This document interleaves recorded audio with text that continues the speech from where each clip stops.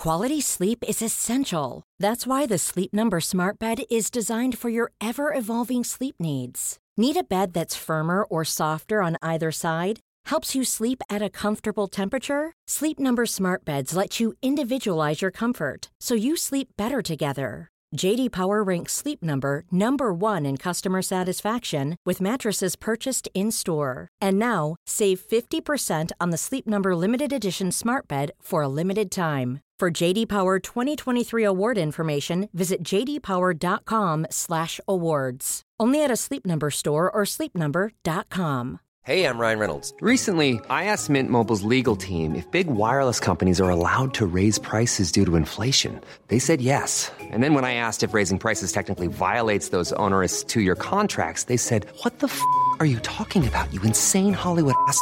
So to recap, we're cutting the price of Mint Unlimited from $30 a month to just $15 a month. Give it a try at mintmobile.com/switch. $45 up front for 3 months plus taxes and fees. Promo rate for new customers for limited time. Unlimited more than 40 gigabytes per month. Slows full terms at mintmobile.com.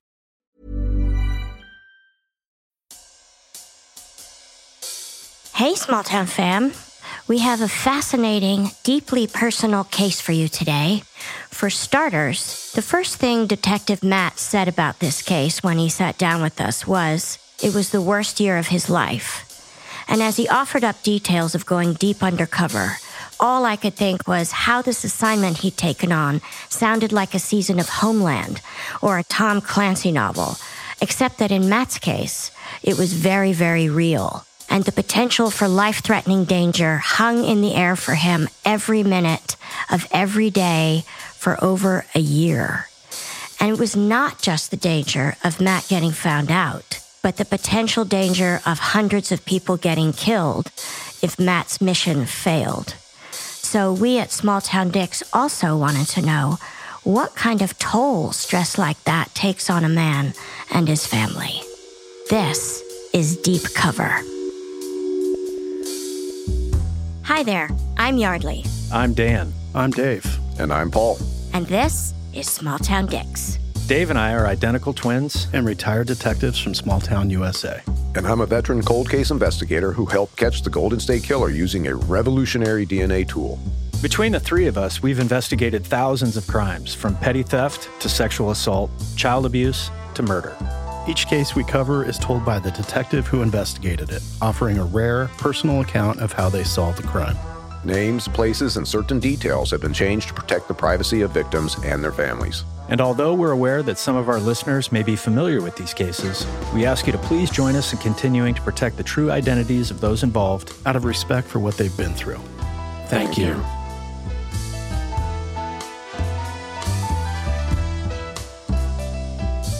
Today on Small Town Dicks, we have the usual suspects. We have Detective Dave. Good morning, Yardley. Good morning, David. So happy to see you. We have Detective Dan. Hello, team. Hello, you. We have the one and only Paul Holes. Hey, how's it going? Everybody's at the table. Very excited. And Small Town fam, we are so pleased to welcome back to the podcast one of our new fan favorites, Detective Matt. Good morning. Thanks for having me back. We're so happy to have you, and I have to say, we're here in South Florida. We're actually meeting in person for the very first time. Last time that we had you on the podcast, we did it over Zoom, of course. It was the case we ended up calling politically incorrect. But it's so much better to sit down with you in person. Definitely. So, Matt, we're ready to hear about the worst year of your life. So, yes, this case pretty much took everything out of me. It was very trying, and it was a 24/7 case. For a little over a year, I had to be a different person. You know, I went into undercover narcotics work, and I was young, and everybody's like, oh, well, what do you want to do? I want to do a deep cover case. That's what everybody wants to do, you know, see how deep you can go. It's becoming a bit of a dying art anyway. It's not happening a lot anymore. How come? Social media. Is that because basically with social media, we don't have any privacy anymore? You know, we're constantly photobombing our lives, throwing everything up on every gram of every kind. Exactly. Kind of deep cover you'll see now are people that will go and with the FBI, and you're traveling, you know, to the other side of the country or to another country altogether, and you're there for 2 to 3 days and then you come home. There's no getting embedded. The case we're going to talk about, in some ways I got very lucky. because they broke their own policies. I had to convince them that, man, we're the bestest of friends, because if they follow their policies to the T, I'm done. There's nothing I can do to prevent them figuring out that, wait, he's not who he says he is. You mean the criminals broke their own codes, basically, to bring you into their fold? Yeah. Interesting. And Matt, you were giving us a little background about the case that I think is important to share with the listener. So you were asked to embed yourself with a radical offshoot of a legitimate environmental group because you had some intelligence about a plot to disrupt the Democratic National Convention, which was being held in your town. And for the uninitiated, people who don't live in the States, those who didn't take civics, these political conventions are held by both Republicans and Democrats every 4 years to pick their respective presidential candidates, and they're huge. So, Matt, how did you first learn about this group and its plan? So I was on the DEA task force, and the DNC, the Democratic National Convention, they plan that out pretty much after one ends. They're already planning where the next one's going to be. Cities bid on it. So the city I was working for, they got the bid, and pretty quickly after that, that's when, hey, something bad is supposed to happen. That fast? Yeah. So a couple people came to me and said, hey, would you be willing to at least see if you can get embedded somewhat and just see what the mindset is and what the feeling is? So I went to their meetings. It was a RAM meeting, which is the Rainforest Action Network, and a Greenpeace meeting, and became close with people in the Rainforest Action Network. So in the city, the person who was running took a liking to me. What's the name of this guy who's running these groups? Sam. And so he and I started hanging out. And my backstory was orphan, grew up, got a trust fund, and was living on a sailboat. But somehow you approach Sam to where now you guys are interacting. How does that approach occur? So I go to the meeting, and these aren't big meetings. Average meeting was like 10, and it's in this brick room. You had the Rainforest Action Network there. You had Greenpeace in this building. And so everybody kind of combined together. So like an office building? Yeah, but warehouse style almost. So only 10 to 15 people would be at a meeting at a time. And basically I just went up to Sam, hey, like what you talked about, kind of get more information kind of thing. And we went out and got beer and pizza that night, talked some more. First time I'd ever had egg on pizza. Never heard of that. It was a big thing they did, and it was funny because it actually didn't taste that bad. I kind of liked it. But as the case grew on and emotions and all that got involved, now if I eat egg on pizza, I'll immediately get sick. The association. Yeah, exactly. Fascinating. So you, as Matt, starting to go undercover, was anybody allowed to go to these meetings, or was it weird to see a new face like yours in that meeting? It was definitely weird. I mean, they were a close-knit group, but anybody was allowed to go. And so I wasn't pushy at all. Long story short, I kind of stood back in the corner, didn't approach anybody, constantly had that standoffish role. And this was during Occupy, when Occupy was very, very popular. Occupy Wall Street? Yes. We had a group in my city that was occupying an area, and I just didn't know really anything about protesters since the 1960s, anything I'd just read in books. So one of the things I did early on was go to YouTube and start watching every video about the beliefs, about personality types and all that. And most of the people involved seem to identify as a group, but they have trouble socially, basically. So I was like, all right, I need to fit the part. And so that's what I did. Stood back in the corner. And then, like I said, the first meeting, I went up and talked to Sam at the end of the meeting, and he was very much, oh, you got to meet Billy, you got to meet Billy, you're going to love Billy. And it was because I said that I lived on the sailboat. And I do have background with sailing, so at least I knew what I was talking about. So Billy didn't get there for about a month. Like this would have been in about August, I want to say. So you say Billy didn't get there. Billy's not local. He's coming in to help kind of organize and drive this planning. So he actually is local. What I was being told at the time was that he was on a sailboat with kids, taking him around the Caribbean.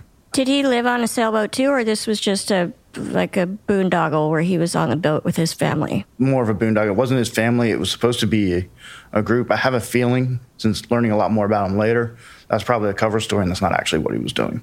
Cover stories to cover other stories to cover stories. Yeah. So is Billy regarded as kind of like the leader for a local chapter, or is he more of a national guy? He would be a national guy. Basically, there's the outside group, the media group that everybody's on TV, and then there's the underground. And he would be part of the underground. He was very, very extreme. The first time we meet, we hit it off, definite connection right out the gate. I want to say it was like 2 days later, I go to his house and go to his room, and his whole bedroom was nothing but news clippings or drawings of cops getting beaten or killed. Oh, my God. His entire room. His hatred for police was, I have yet to ever see anything like it. He was actually a really good artist, but he loved to draw police getting murdered. I'm seeing a parallel here going after, the predator, the serial predator, the fantasy-motivated individual. They can be very visual. They will do drawings, some of them, just like BTK. He would do drawings.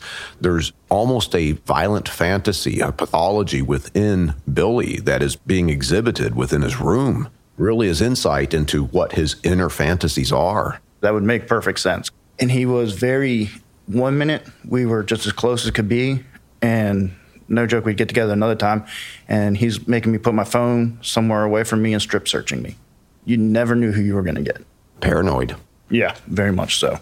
Is he probing you for your ideology? Like when he brings you into his room and he's got all this imagery and these articles on the wall of police being beaten and killed, he's doing that for a reason. So like, what do you say in a situation like that? So, you got to think fast and you got to say something fast, and he's watching your face. He wants to see, how do you respond to that stuff? And I think I said, man, how'd you get this collection together? And then, wow, you can really draw. This is an awesome job. Yeah, this doesn't bother me at all. I'm interested in it. Pet the ego. Exactly. Yeah. Okay, so you start your deep cover investigation by going to this meeting of some well-known and legitimate environmental groups, but it turns out that they're just a gateway to something much more radical. What's the name of the group that Billy and Sam are part of? So there's a very radical group called DGR, Deep Green Resistance. You can look them up online. They believe legitimately that we need to go back to when we invented the wheel and nothing after that. In terms of industrialization? Correct. And they believe we need to do that by any means necessary. And that means bombing, assassinations. They have a book where they talk about it and how to do it. You work in cells, teams of 4, sometimes up to 6, and one person communicates with another, but then they don't know about any of the other cells. They don't know who they are, so they can't rat on them. Just a very, very dangerous group with strong beliefs. And then Billy was very pro-gun.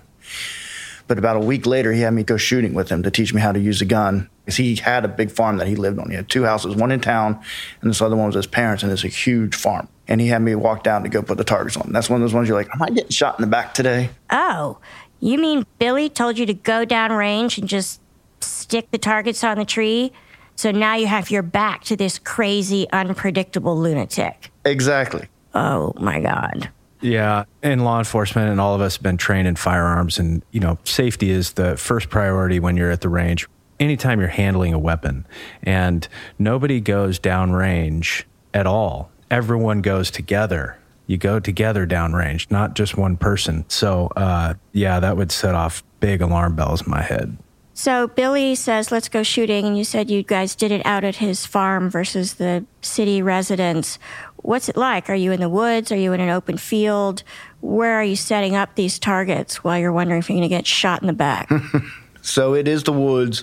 It's actually, he made almost his own range because he had cut down a bunch of trees and then cut some like halfway down and put the targets on top of the trees that were halfway down.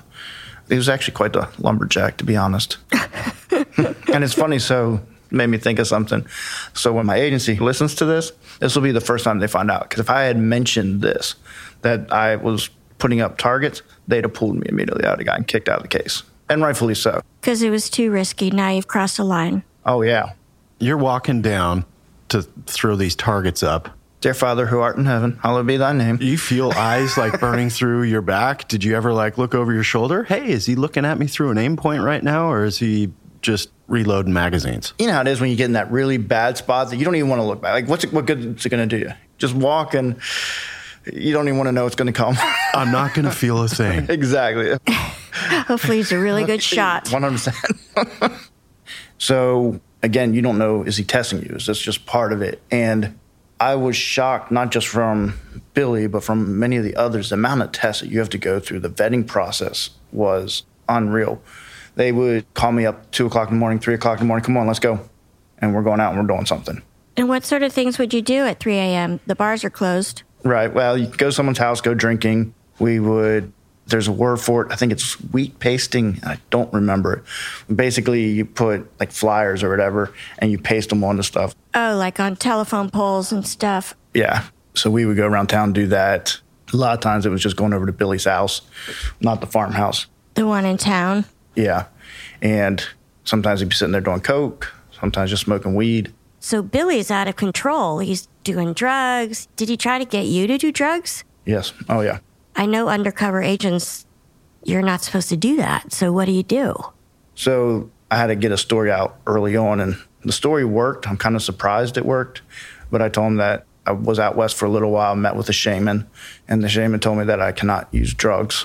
Yeah, are you asking me to compromise my morals and my commitment? Exactly. I'm sure Billy thought that story is so unbelievable, it must be true.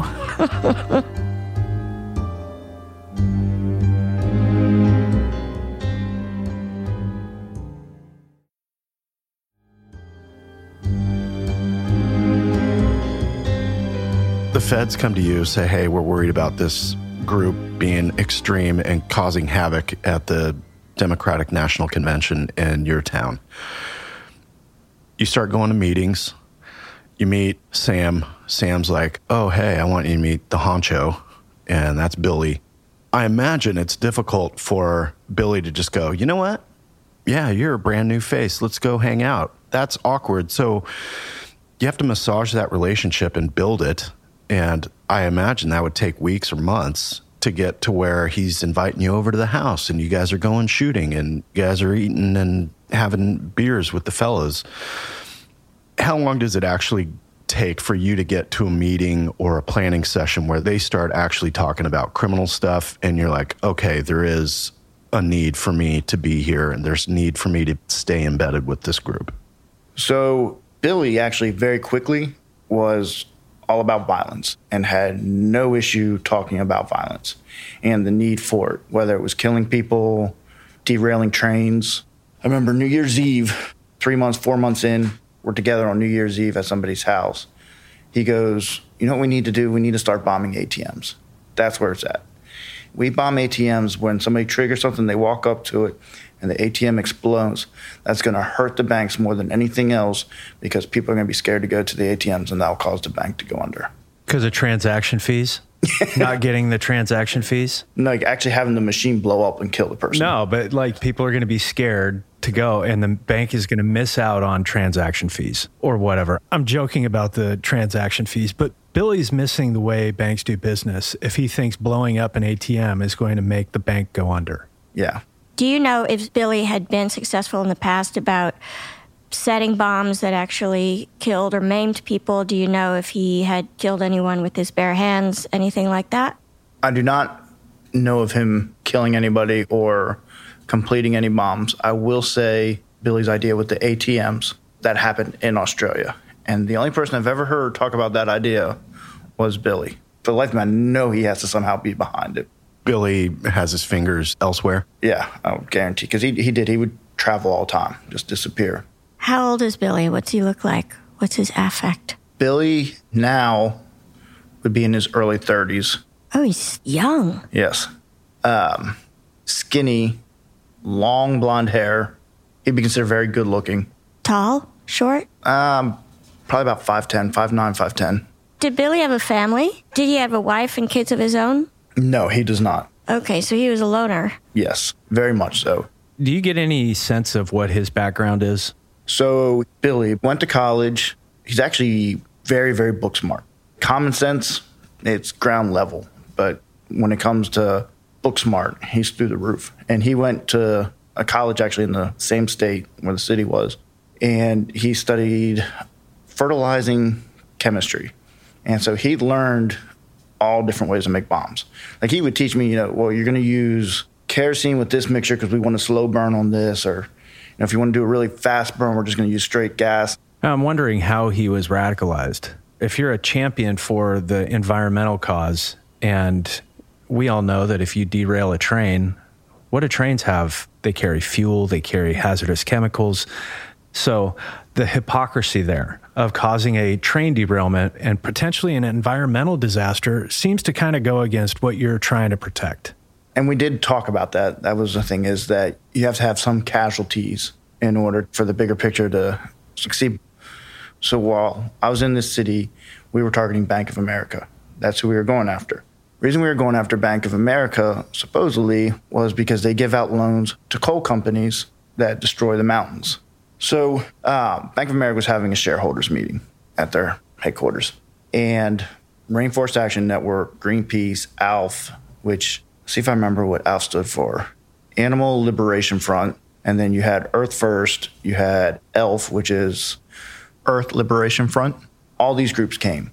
It was a huge protest, just to protest Bank of America, that interrupt the shareholders meeting. And the shareholders was in May, so this is kind of down the road a little bit. And I'll tell you how long it's taken. Since August, I'm still working on getting vetted in. I had an apartment that was funded by the FBI that I lived in 24/7, and I actually would sleep in the living room right underneath the window, just because if anybody was going to shoot up the place, I figured the safest place I could be would be right there, because they would shoot over me. Getting followed was typical, so it was intense. So the shareholders meeting, we had all these people come into town, and this was my vetting process. I was going to get arrested. What they do for these big protests are the people that are going to get arrested are decided ahead of time, and you're on an arrest team. Just like law enforcement has an arrest team that do the arresting, well, this is a getting arrested team. Wow.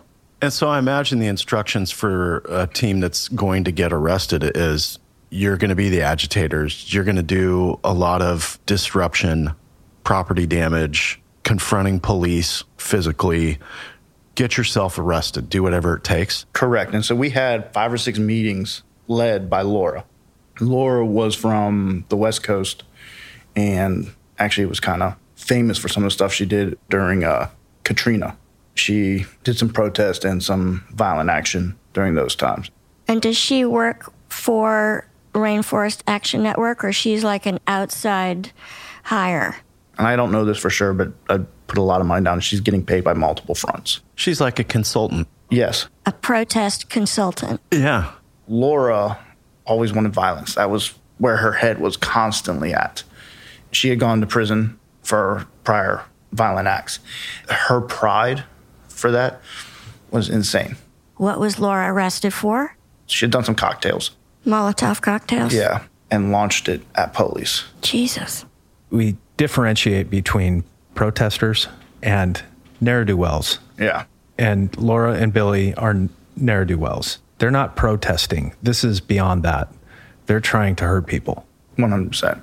So they came in and they met with us, and basically, you're going to get arrested. Whatever it takes to get arrested, you're going to do. Even if it's punching a cop, that's what you're going to do. So my contact, obviously, with my agency is sporadic and very little. And so all this is going on, and most of it is quick text messages, turn around and delete them. And it was decided, so for this protest, 6 o'clock in the morning, we were going to take the street, the protesters, the ones of us that were going to get arrested, we're going to be in the front and block the street. And, you know, with the text messages with my agency, all right, that's when I can get arrested. There won't be a lot of people. This will be perfect. Last thing I need is for my picture to go everywhere. So, Matt, you're afraid if your face gets on the news that somebody that you know who doesn't know you're undercover might dime you out. Exactly. So you have these meetings, multiple meetings. Laura is kind of facilitating. This is a 101 on how to get arrested at a protest. And if plan A doesn't work, go to plan B, C, D, E, whatever. Do you have to run that up the chain to let your command staff know, hey, by the way, there is going to be some violence. It's going to happen during the shareholders meeting, and they've got me out front, and I'm supposed to get arrested. So just giving you a heads up. Yeah. My handler, and the handler is somebody that, while I'm undercover, they're my safety net. They're the ones who are in charge of me. And so this was the intel unit that was operating everything with the police department. My specific handler was a good friend of mine. So they were handling everything. Like, I basically sent him a text that I have to get arrested. This isn't an option type thing. This is part of the vetting. And he made it happen. And he did a great job. He went directly to deputy chief and the chief. They went and spoke to the sheriff, and the sheriff was going to himself do the computer to make sure there's no problem that my real identity doesn't come out then, and that none of the deputies, even at the jail, were going to know who I was. Perfect. Exactly. So your handler, he's on board and he's talking to his command staff, a select few people. Correct. And you guys are trying to create a game plan, or they just know that you're going to get arrested. I'm assuming that you want to get arrested without having to escalate. Like, let's get this done as fast as possible. Correct. And I thought that's what I had. So we're going back and forth on text. Listen, 6 o'clock in the morning at this location, we are taking the street to march to Bank of America. Obviously, that's a crime. We're not allowed to block traffic. We're going to have hundreds of people behind us. This is the perfect time to arrest us. And the protesters are expecting us to get arrested. They don't think that we're going to be allowed to do this. I said, this will give me my credibility. Everything will be great. Perfect. That's what we're going to do. So I'm sleeping with the protesters that night, and I'm a nervous wreck. All that's going through my head is, holy shit, I'm getting arrested tomorrow. Holy shit, I'm getting arrested tomorrow. Is it the first time you've been arrested? Yes. So I was nervous. But anyway, get through the night, 6 o'clock in the morning comes, and we're up and rolling. We take the street. Immediately, bike officers cut us off and block us. I'm like, oh, this is picture perfect. This is going to go great. So they have us blocked, and 20 minutes goes by, and they're still stopping us, but nothing's happening. And so now the beads of sweat are coming down my face, and I'm like, oh, come on. And, the other guys I'm getting arrested with, we're kind of all looking around like, what's going on? What's going to happen? What's an eco-terrorist got to do around here to get arrested? Right? And so we're stopped 30 minutes, just standing there. I think they just wanted to see me sweat for a while. And then all of a sudden you see the bike officers just go. They leave. They leave. And we take the street and march up to Bank of America. So now I'm like, I hate people. I hate everyone. And I did have 2 people that were assigned to arrest me. They were friends of mine. They knew who I was, and they were going to be the ones to arrest me whenever it was time. Were they among those bike officers? No, which was also a sign that something was not right. So we get to Bank of America, and it's at a corner, and it's right in the heart of the city.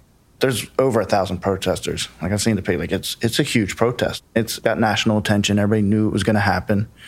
You had RAND, Greenpeace, all the other organizations I named, plus this was during the mortgage crisis, so you had a bunch of those getting involved in it too. So we're sitting there, and I knew what was going to happen. Eventually, Laura comes up and grabs those of us that are supposed to get arrested, and there's 4 of us. And they have the protesters kind of form a wall around us and duck down so we can talk. She goes, all right, y'all are taking the building. And you had police officers lined up all across.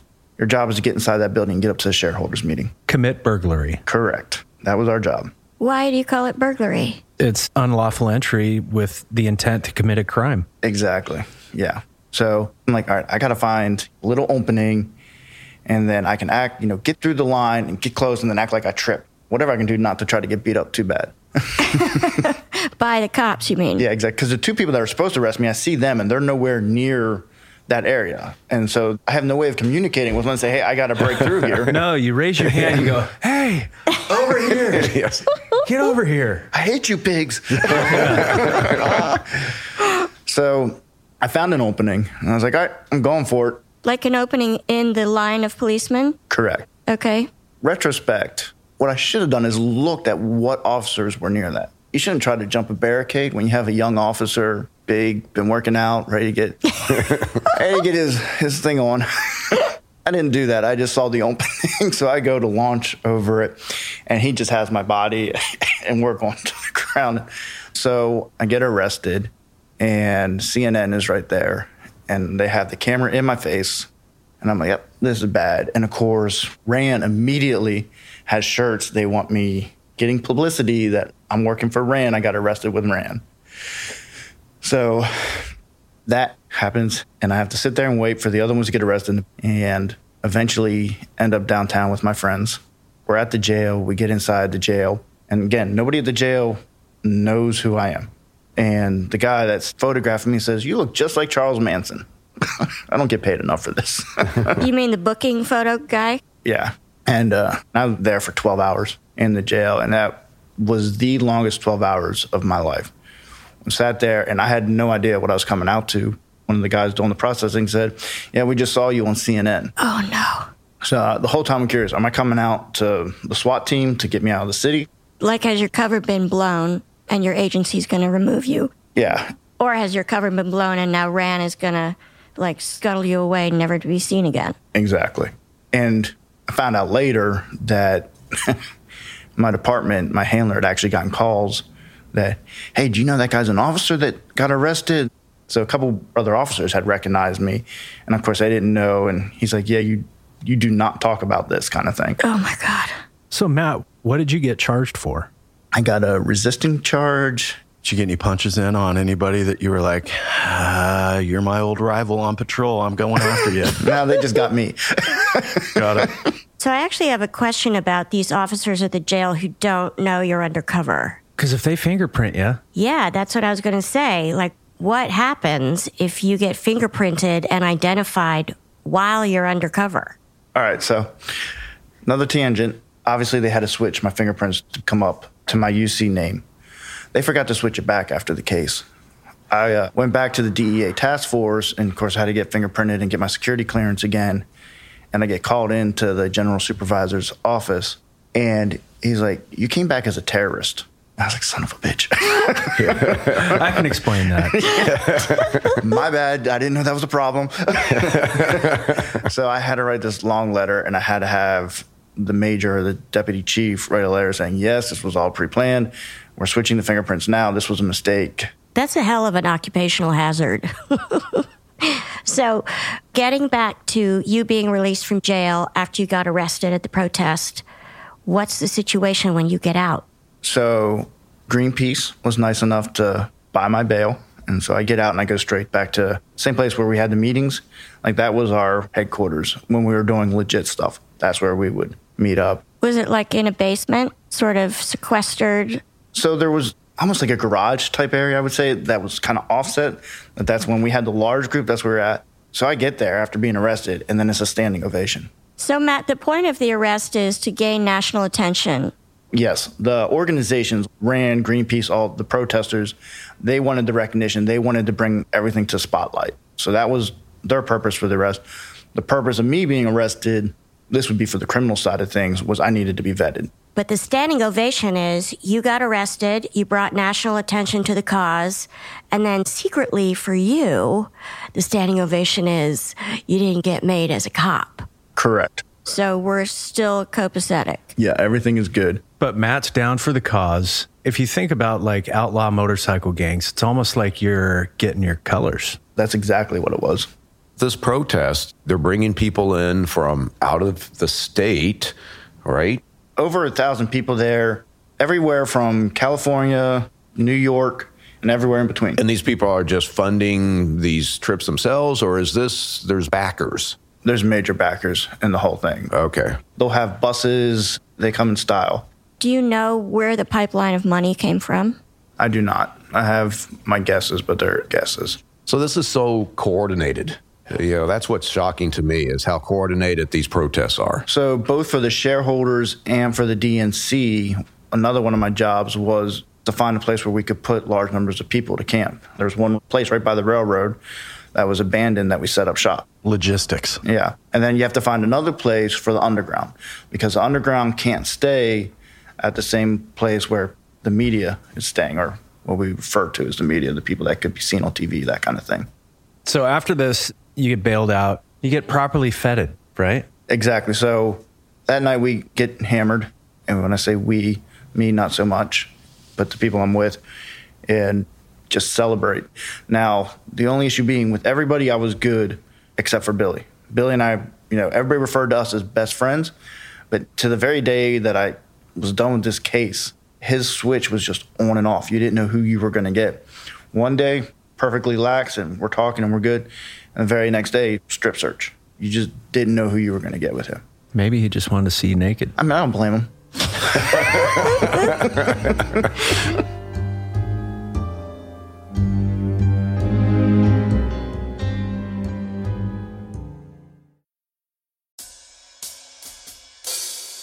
Hey, Small Town fam. It's Yardley. I want to talk about Prose.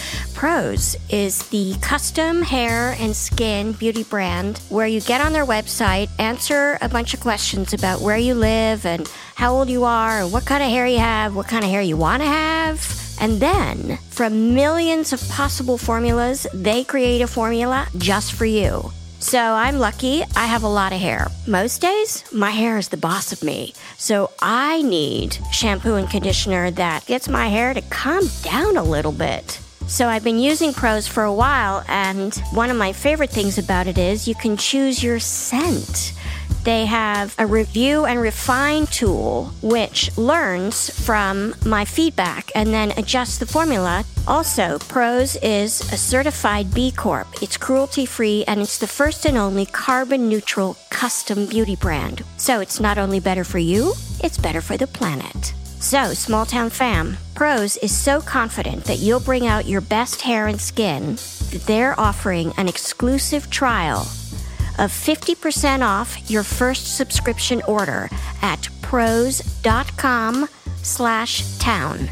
That's right, you get your free consultation and then 50% off at prose.com/town. That's prose.com/town. Do it. Hey folks, Detective Dave here. Let me tell you about SimpliSafe, the home security system that I trust to keep my family safe. I depend on SimpliSafe to provide me and my loved ones with 360-degree coverage of my property and valuables. I love the variety of monitoring sensors available with SimpliSafe Home Security. You get a glass break sensor, which in my experience is one of the most effective tools of detecting a break-in. In addition, SimpliSafe offers motion sensors, entry sensors, sirens, and flood and fire detection. With SimpliSafe Home Security, I have the flexibility to use keypads at multiple entries at my house. This option is especially important to me and my family. I can provide access to people I trust and limit having multiple keys outside of my control, all at the push of a button via the SimpliSafe app.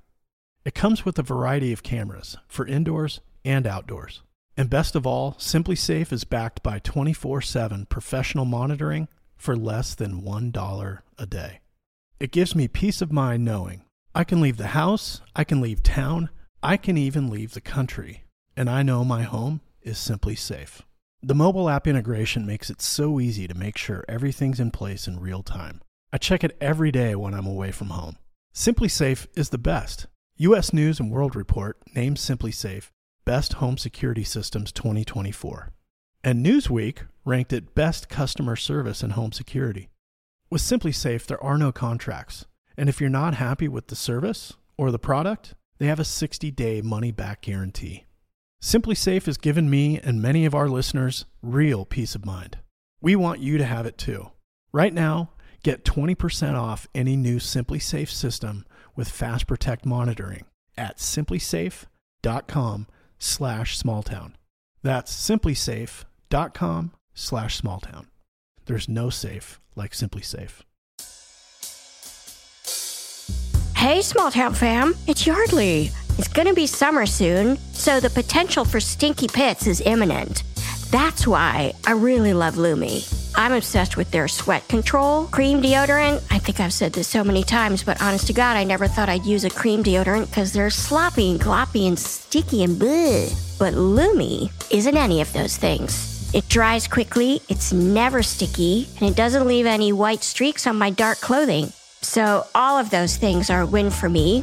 If you're not familiar with Lumi, let me tell you a few things. 6 years ago, an OBGYN invented her game-changing whole-body deodorant, and now it has over 300,000 five-star reviews from people like me. Lumi is baking soda-free, paraben-free, and pH-balanced, so it's safe for your pits and your bits, which means you can use it below the belt. They have a lovely variety of fresh, bright scents like clean tangerine, my favorite, lavender sage, or toasted coconut. And the secret to Lumi's success is it's formulated and powered by mandelic acid.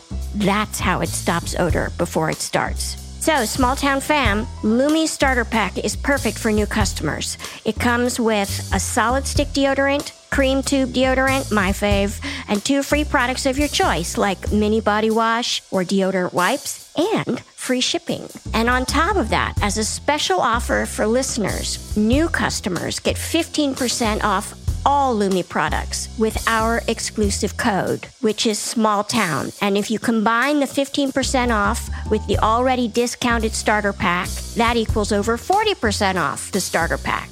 So use code SMALLTOWN for 15% off your first purchase at LumiDeodorant.com. That's code SMALLTOWN at LUME deodorant.com. Do it.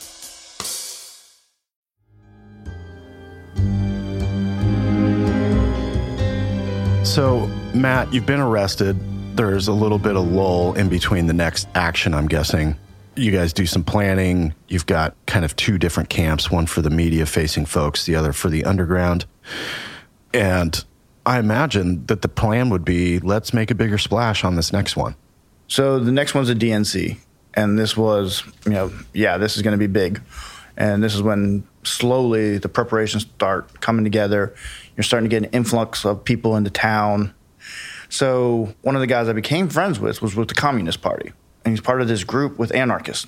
I don't know if you can get more extreme than an anarchist and a communist, but the same goal, take everything down. Right. One side hates government. The other one wants the government involved in everything. Exactly.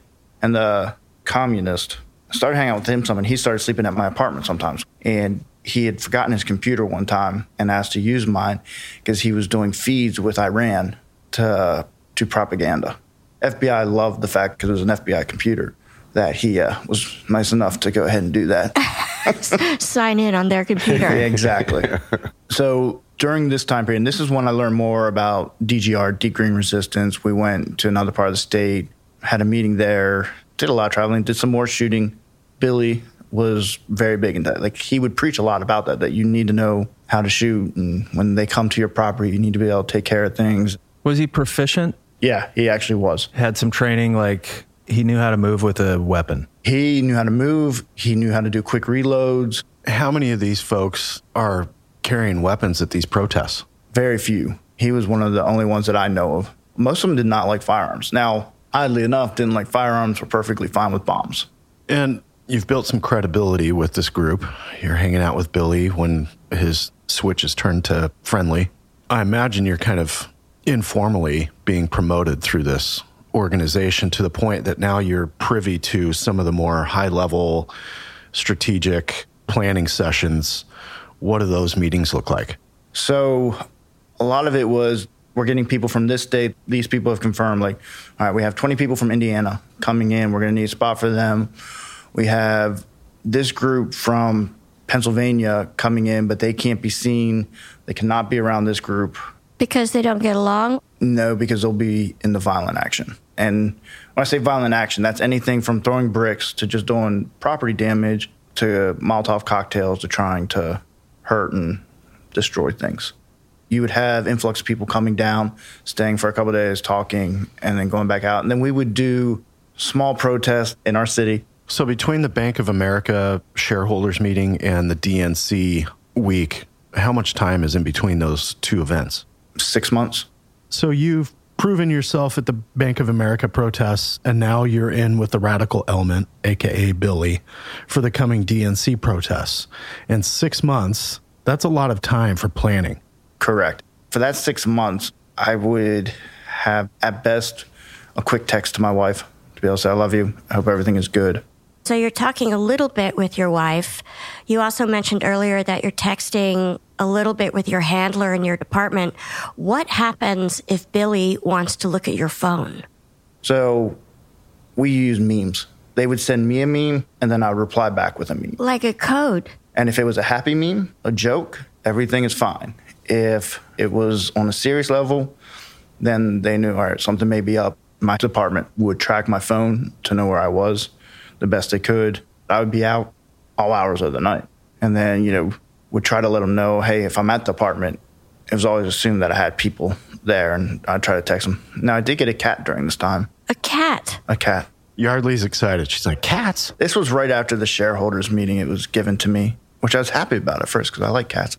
And it's sad because I gave the cat away to a good home after the case.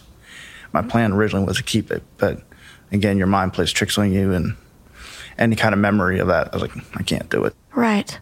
So fascinating. What a great little detail. The name of the cat, I named it Anna Kay. I was a Jack Johnson fan, and so that was music that I could listen to around them. Even your music has to match up with who you are. And so I took banana pancakes and shortened it to Anna Kay and named the cat after that. So you're embedded with these people. Did you have to trick out your apartment? Was it squalor? Was it penny neat? What was your style as this undercover fellow? So actually, because Billy and Sam are both very nice people, they took me to a lot of yard sales to help me decorate. Because, again, my cover story being that I just came from a sailboat. You didn't have any furniture. Exactly. So you have various individuals from all over the nation that are flowing in during this planning for the DNC. Are you traveling at all during this time? So I don't leave the state at all. I am traveling inside the state. Matt, what are they planning to do at the DNC? Up to this point, I'd heard about violent action being taken and to destroy property and all that. Then all of a sudden, there are 3 individuals that come to town. And I'm introduced to them, and they start getting close to me. I was never told what organization or anything they're with. It was just other environmental anarchists. Hang out with them, then the conversation started that we really need to do something big at DNC. And that's when talk of a bombing came up, and that we would need a storage unit, that we could get the stuff down here, but we need a place to be able to keep it. Does that mean the ingredients for the explosive? Correct. How big are they going here? I don't know for sure, but basically, according to them, it'd be a U-Haul full of stuff. Like ANFO, nitrogen, fuel oil, that kind of bomb? Yeah. So substantial explosion. Oklahoma City. Yeah. So I became the one in charge of getting a place to store it. Volunteered for that. I'm a nice guy like that. Team player. Oh, yeah. Between the FBI and my sergeant, they get a storage unit and, get it backstopped. And backstop means that if they try to see, all right, this person rented it, what's the relation? It would come back to a neighbor kind of thing. So it would make sense as to how I got about it. So it would come back to a neighbor of yours? Yeah, in the apartment complex. And that will show Billy that you're doing your due diligence to keep this whole plot under wraps. Yeah. So get the storage unit. Everything is good there. And this is well ahead of time. So basically, I'm sitting on this thing for a while. And meanwhile, the 3 individuals were down permanently. So you have the storage unit. Do you have anything in the storage unit at this moment? No, it's empty. One of the things I asked for from my agency and the FBI was information they had on the outside. I didn't want to know. I believe they may have had the storage unit wired up and cameraed. Honestly, I don't know. Who did? Your agency? Or the FBI. Or the FBI? Yeah. And you have 3 folks who come down, and it's clear like they're going to stay embedded until the DNC happens. Do they have like a team of bomb makers that come into town, and then you guys start putting a bomb together? So the way this ends up, basically I'm passing the information that group coming down, and meanwhile, the decision is made that these people that we know are here to commit violent acts, they are having the police around them at all times, marked, like noticeably around them at all times. Wait, what? The 3 bad people have police around them all the time? Yes, and some other people, and they even did it to me so that I wouldn't stand out. But the goal was, they see police officers all the time, then they're going to think they can't get away with anything. And it actually ended up working. So, long story short, they get waved off.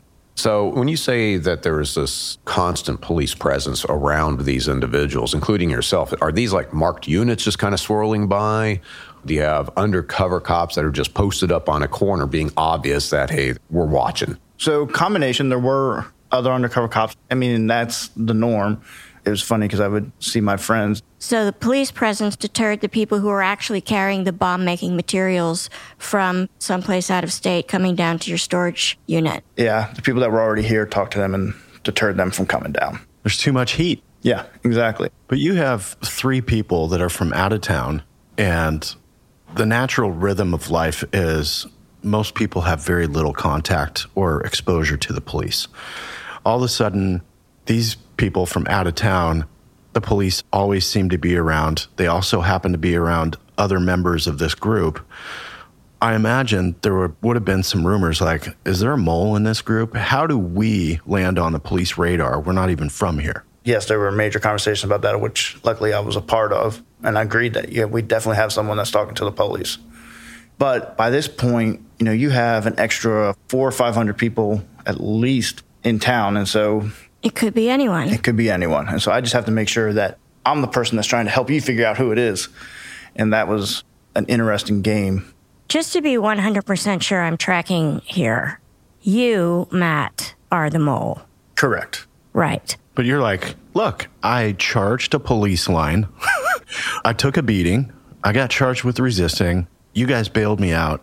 I've been pulled over. I'm trying whatever I can to build some credit with you guys to let you know I'm way on board with this. But this is a situation where if the mole is identified, what kind of threat would this group do to that mole? I truly believe it'd be bad. If they figured out this person's giving information, they're so irrational.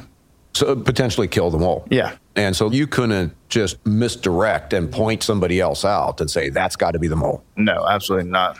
Matt, when you find out that the larger plan is to bomb the DNC, and you mentioned that they work in cells and their modus operandi is nobody knows everything except for maybe one person, so nobody can rat on anybody else. Is there a concern of yours within this organization, these environmental extremists, that they're also splintering information and you don't have all of it? Oh, 100%. And I still believe there was. We had no evidence, but, they're not dumb about that kind of thing.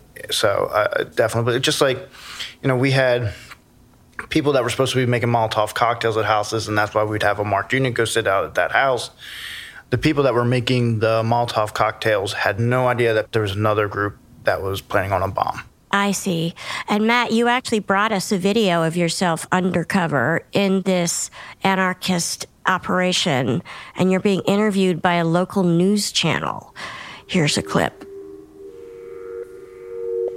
I'm a volunteer here with RAND, Greenpeace, 350, and numerous other different organizations. The reason I'm out here today is a multitude of reasons. Has got to be held accountable for their dirty politics, for their destruction of the environment, and for everything else that they do that is hurting the citizens in this community. And nothing's being done about it. So we want it to come to an end. All right. Thanks, Matt. You're pretty good at the delivery. You're convincing. I appreciate that. But you're full of shit, right? Oh, completely. That was a lot of YouTube videos watching and trying to learn what I'm supposed to be like. It's interesting because at first you didn't want to go on camera because the potential for you being on the news to blow your cover is much greater than you not going on the news. And RAND was totally fine with that. But now, for whatever reason, they've changed their minds and they do want you to go on camera and talk to the news. I'm guessing to test your loyalty. How good are you at pushing the cause? And you, poor Matt, are in no position to refuse them. Is that fairly accurate? Yeah, very much so. And seeing you on that video, I'm struck by how much of your face we can't see because your beard is so heavy. You're wearing those wraparound glasses. It's pretty great. You walk the line really well. You're also wearing that grungy old T-shirt. So my question is, who dresses you for the part of environmental terrorist? Well, Goodwill, got clothes from Goodwill or out of dumpsters. Take them from there because that's what we did. Why is that part of what RAND did? So the anarchist side of things is anything you get for free, you get for free. And I got to be part of a lot of dumpster diving during this case. And there was a particular time I'm at Sam's house, and Sam had gone dumpster diving a few hours earlier and was able to find us some great eggs to cook. You could smell these. That's how bad it was. Oh, Matt. It was awful. And then there was a time I was at one subject's house, and he is using his hands to make hummus with the chickpeas that he had in his garden. Unfortunately, right next to him are several needles and little baggies of heroin, and you can see the track marks all over his arms.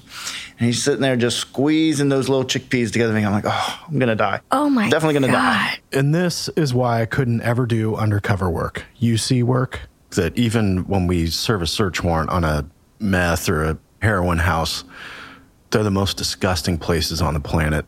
You feel dirty the minute you go in. You feel dirty when you get home.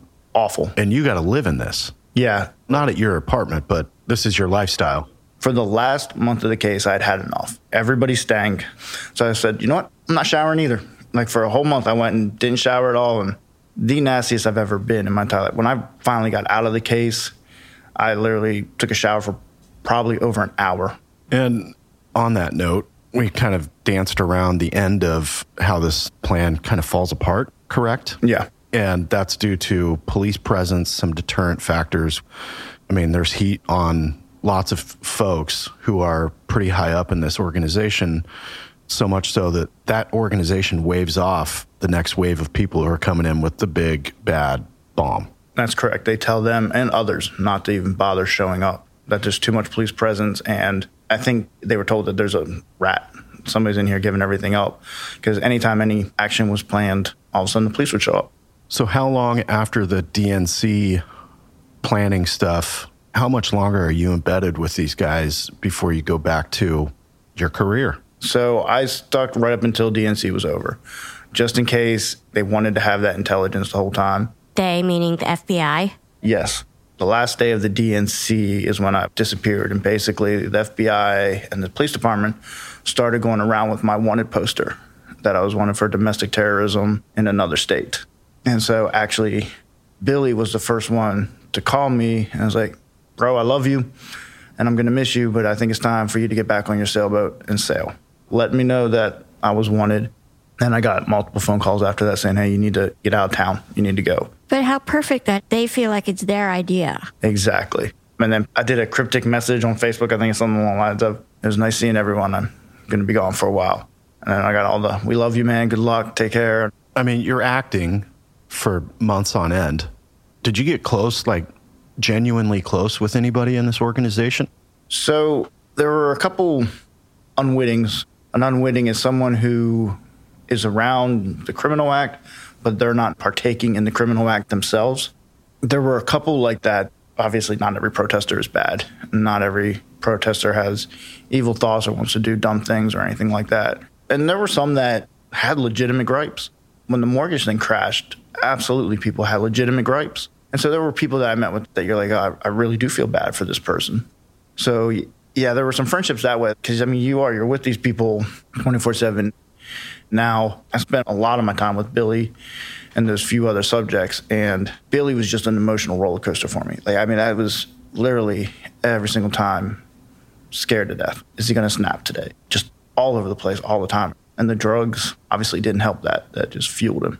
What kind of drugs is Billy into? Cocaine and marijuana, but the cocaine was what would stir his brain pretty good. Okay. And would you carry weapons? Would you carry a firearm at all during this? No, I didn't have a gun with me the entire time or any weapon at all. Feel a little bit naked? Yeah, a lot. Yeah. And would you say that this volatility that Billy exhibited has a lot to do with why you characterize this as one of the worst years of your life? Yeah. Now, with this undercover op that you did, okay, the bomb is not going to happen. Right. Was Billy arrested? Sam arrested? You know, how does this kind of wrap up? So the decision was made. It was the right decision. At the time, I was not happy about the decision. But in the middle of the DNC, Billy was arrested. What is he being arrested for? He had a suspended driver's license. That's what he got arrested on, a misdemeanor, and they didn't give him bail. Just to pick him off on that charge, no bail, that must have raised a lot of eyebrows in his organization. Yeah, and that's why I wasn't happy about it at the time. I understood the process. Like, they put him off the street so he couldn't do anything. You know, we had enough other people we were paying attention to, and this guy definitely very capable of doing something bad. That was the rationale. It just made my job harder than to not get burned. It seemed like that was my daily job, was to make sure that the fingers would not come back on me. They obviously couldn't hold him for very long on a minor charge. They had him in for over 24 hours. Knowing how it works, that's very suspicious to me. I was the one who picked Billy up from jail, and that was the first thing Billy said is, this is bullshit. They held me because they were worried I was going to do something. He has to recognize there's some self-infliction here by being so vocal, so present in this movement that he would go, well, they were just looking for something skinny, but yeah, they hit me as hard as they could for this suspended license. And I think he takes pride in some of that. He did interviews after that. He actually got on some national TV interviews after the arrest, and it was definitely a moment of pride for him. Yeah. How do you eject from this situation? How do you roll back into normal life? So, not easily would be the quick answer, but they sent around the wanted poster. There is, at 3 o'clock in the morning, a group that goes to the apartment that I was at that scoops up my personal belongings and gets those out. So from the FBI or something? Correct, yeah. How's that determination made? Do they give you a heads up like, hey, this thing's over at 10 o'clock tonight, you are bailing out of this thing? Or are you telling them, hey, I got nothing left to do here, let's wrap this up? So I had actually asked to come out a couple of days earlier, and they said no. I was pretty washed at that point. There was about a 2-week period I just did not sleep at all there at the end, and I was spent. But they asked me to hang in there. I did, and then all of a sudden I got a text that says, clean yourself and go home. And when I say clean yourself, that means you got to make sure you don't have heat checks and get to your house. What's a heat check? Being followed like this for the entire year and 2 months, I was always getting followed. So I had to make sure that nobody was following me to get to my house.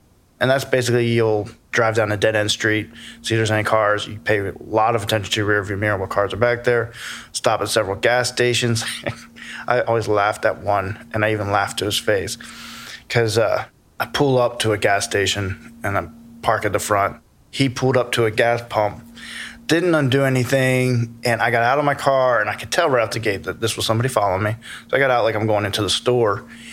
And he gets out, starts to walk into the store with me, and that quick I jump back to the car and see him get to the door and then go back to the car. Subtle.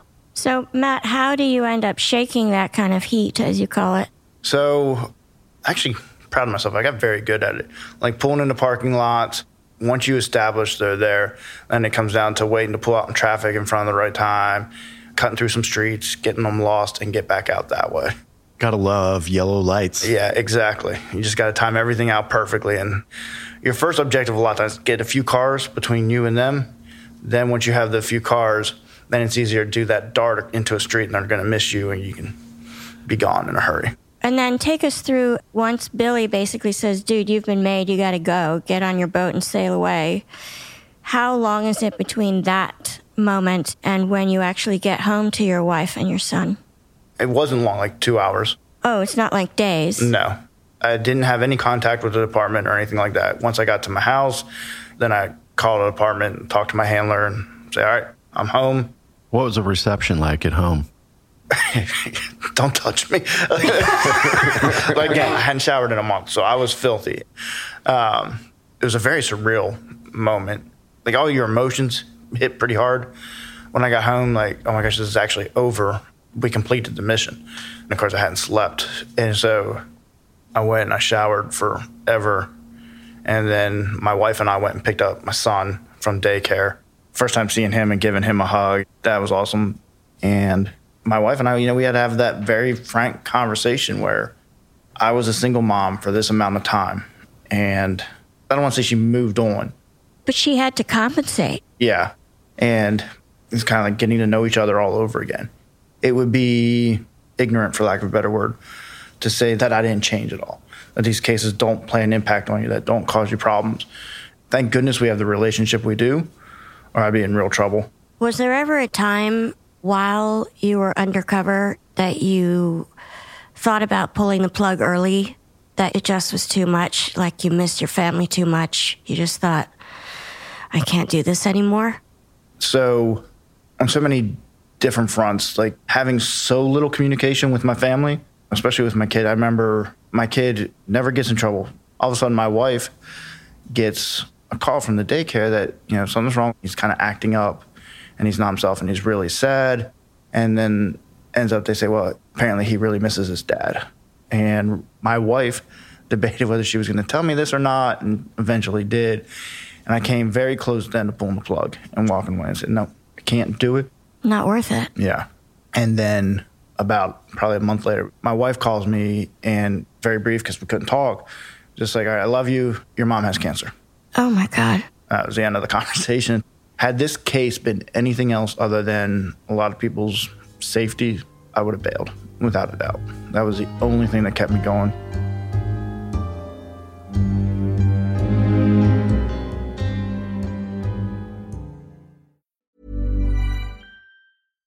Hi, I'm Daniel, founder of Pretty Litter. Cats and cat owners deserve better than any old-fashioned litter. That's why I teamed up with scientists and veterinarians to create Pretty Litter. Its innovative crystal formula has superior odor control and weighs up to 80% less than clay litter. Pretty Litter even monitors health by changing colors to help detect early signs of potential illness. It's the world's smartest kitty litter. Go to prettylitter.com and use code ACAST for 20% off your first order and a free cat toy. Terms and conditions apply. See site for details.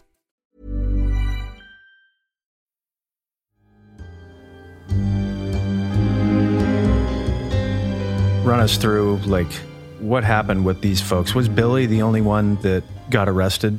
Yes. Anything else come out on Billy? Any other charges that you know of? No.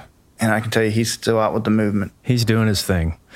So obviously it was important to get Billy off the streets, even for 24 hours on a hold for a suspended license, which is actually a long time for a suspended license to be held in jail. But having him off the streets interrupts everything else that's going on in the periphery. And, you know, you talk about more serious charges for Billy. Talking about committing a crime is not a crime. No bomb was made. You need an act of furtherance. So they need bomb-making materials. They need other things to be acted upon in furtherance of this potential threat for it to actually rise to the level of a crime. And some people might say, was the juice worth the squeeze on this?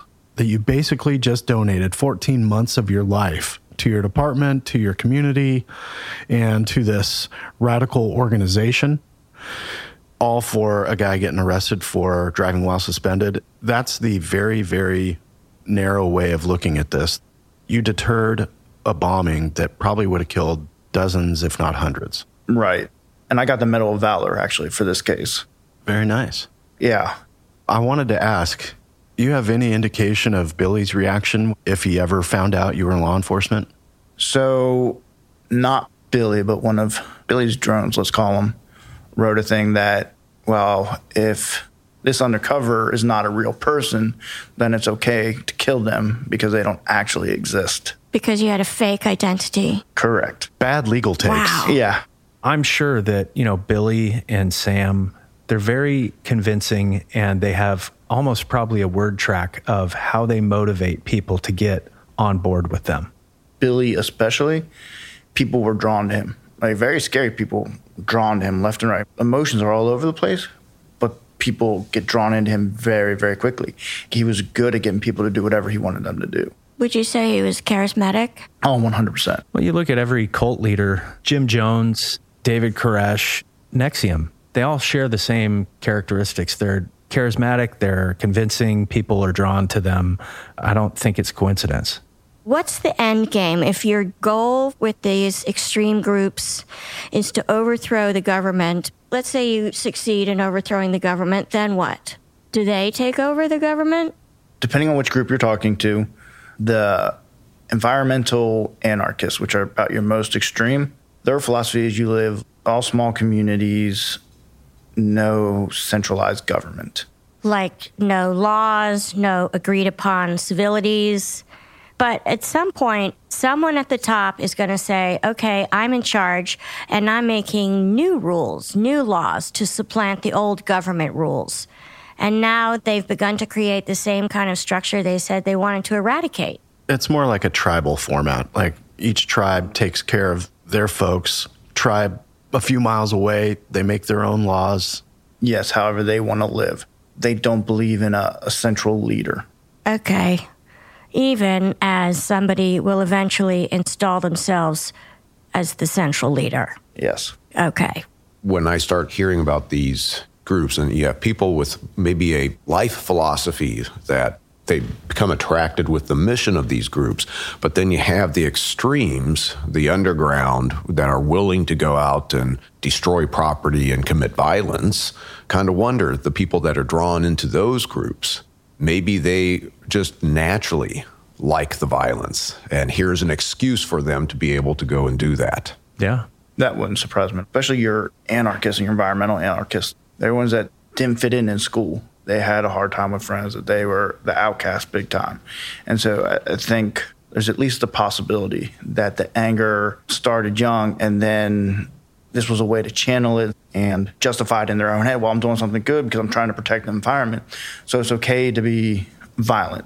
Yeah, there's a million different ways in which people justify their actions, whether they're good or bad. The one most overwhelming common trait of active shooters and people who commit mass violence is they've all felt slighted by something in society. That's the main factor that unites all these people. They felt slighted by, something at school or by society. We talk about incels.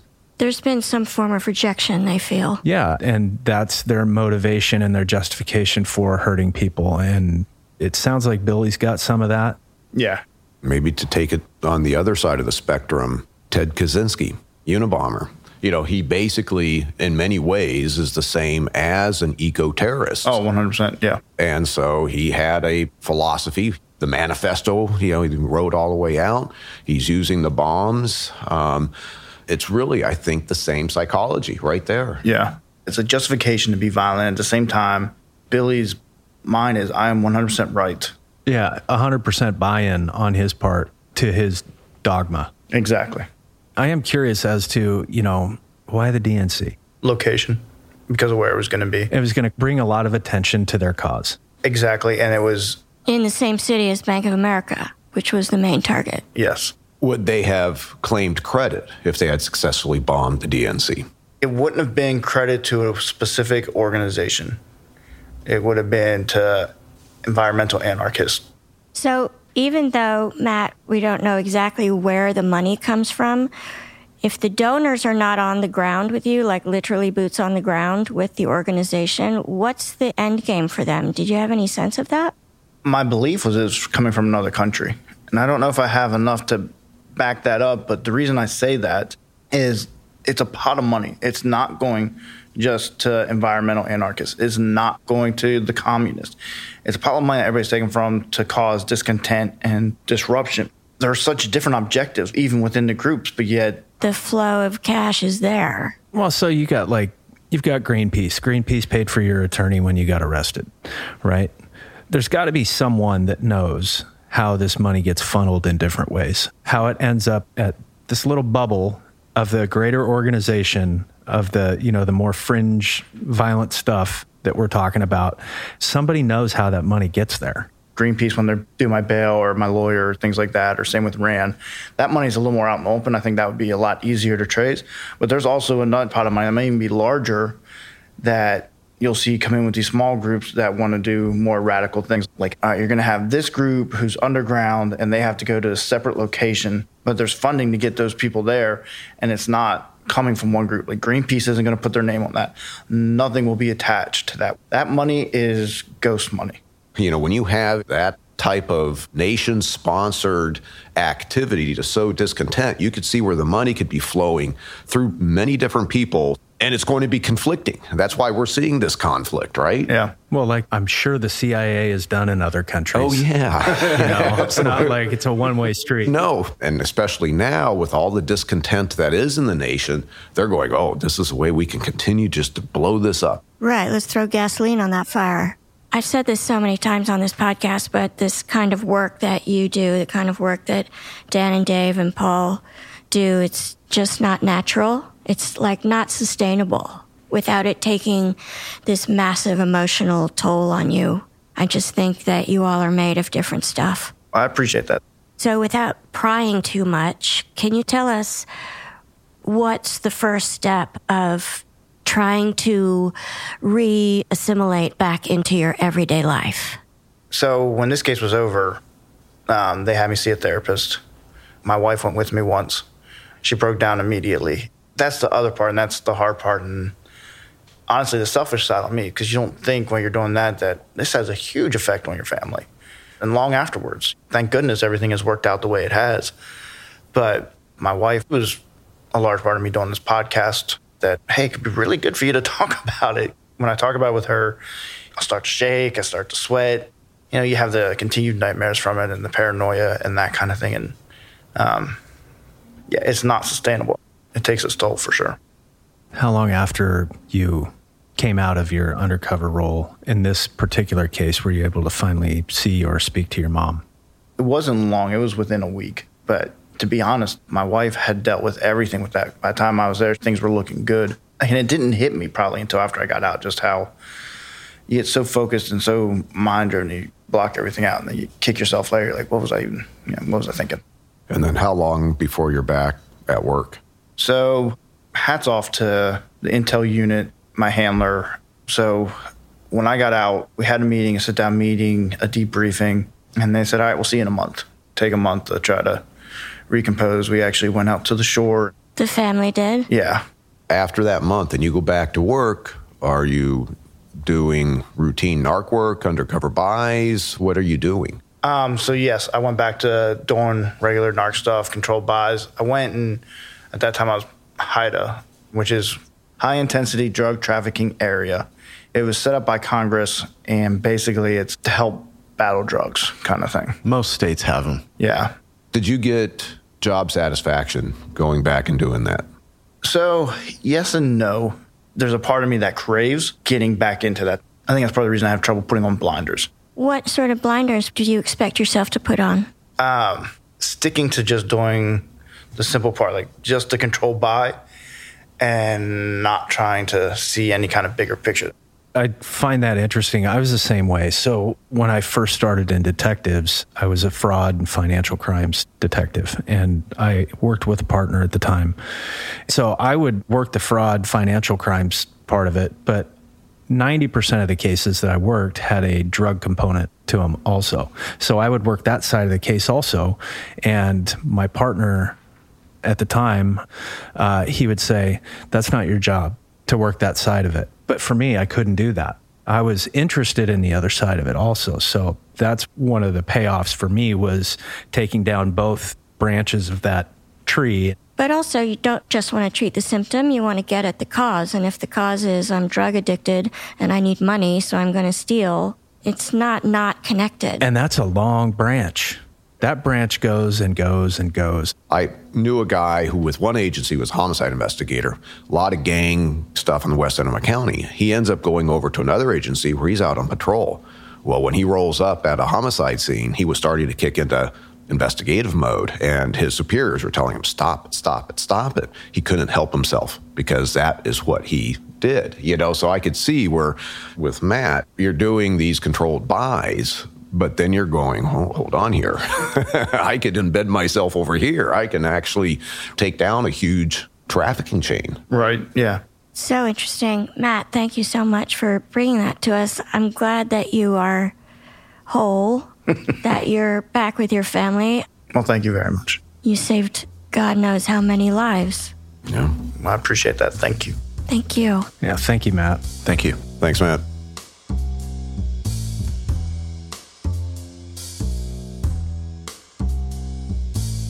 Small Town Dicks is produced by Gary Scott and Yardley Smith and co-produced by Detectives Dan and Dave.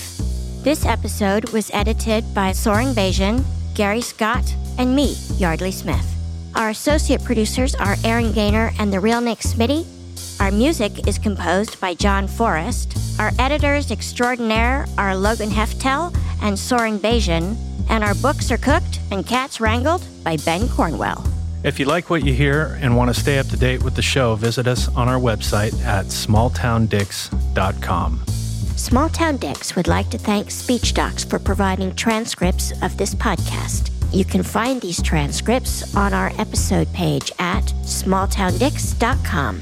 And for more information about SpeechDocs and their service, please go to speechdocs.com.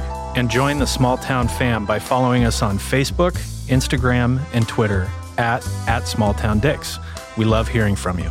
And if you support us on Patreon, your subscription will give you access to exclusive content and merchandise that isn't available anywhere else. Go to patreon.com/smalltowndickspodcast. That's right. Your subscription also makes it possible for us to keep going to small towns across the country in search of the finest, rare, true crime cases told, as always, by the detectives who investigated them. So thanks for listening, Small Town fam. Nobody's better than you.